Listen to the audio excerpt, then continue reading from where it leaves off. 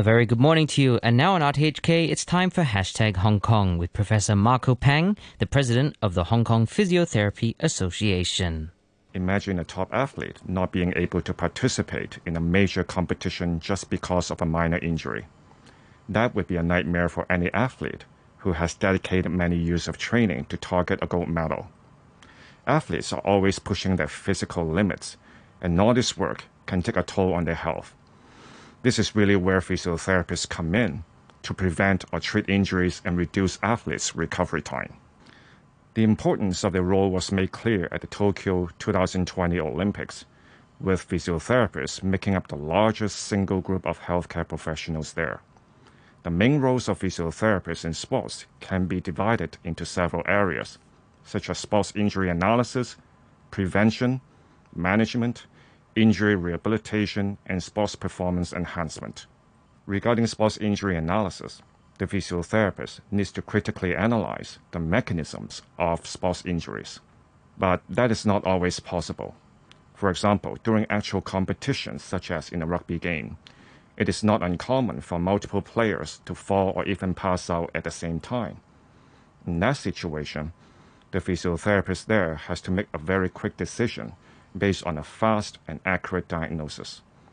Moreover, physiotherapists have to be familiar with the rules of the sport and understand when he or she can run out to help, or to what extent they can provide support before, during, and after the game.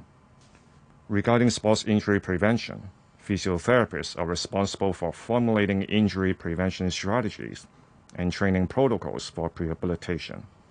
Therefore, the physiotherapist has to know the movements and biomechanics of critical sports skills and contributing external risk factors such as extreme weather, gear, training surfaces, and also the equipment used in different sports.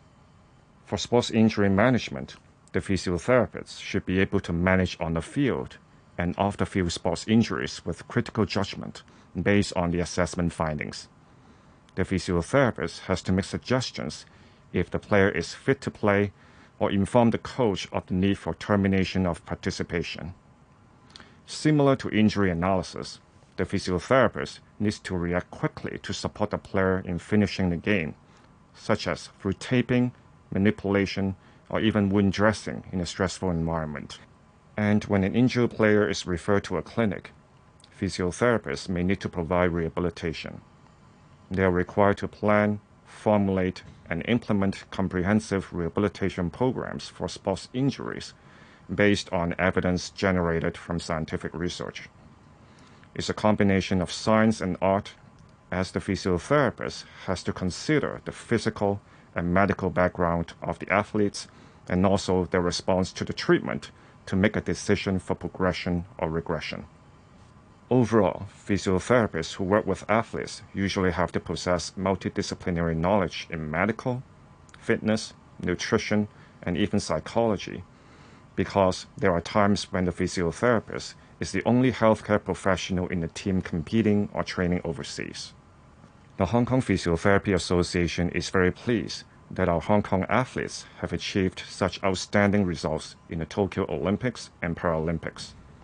As mentioned, physiotherapists play a key role in supporting athletes, so we welcome any measures that would enhance development of sports science research and physiotherapy manpower in the area of sports rehabilitation. We're definitely encouraged by the recent developments that the government will be implementing different measures to boost sports development, including the setting up of a multi-million-dollar fund dedicated to sports science and building of new facilities. We also advocate for increasing funding to create more physiotherapist positions so that more athletes can receive timely and adequate physiotherapy services.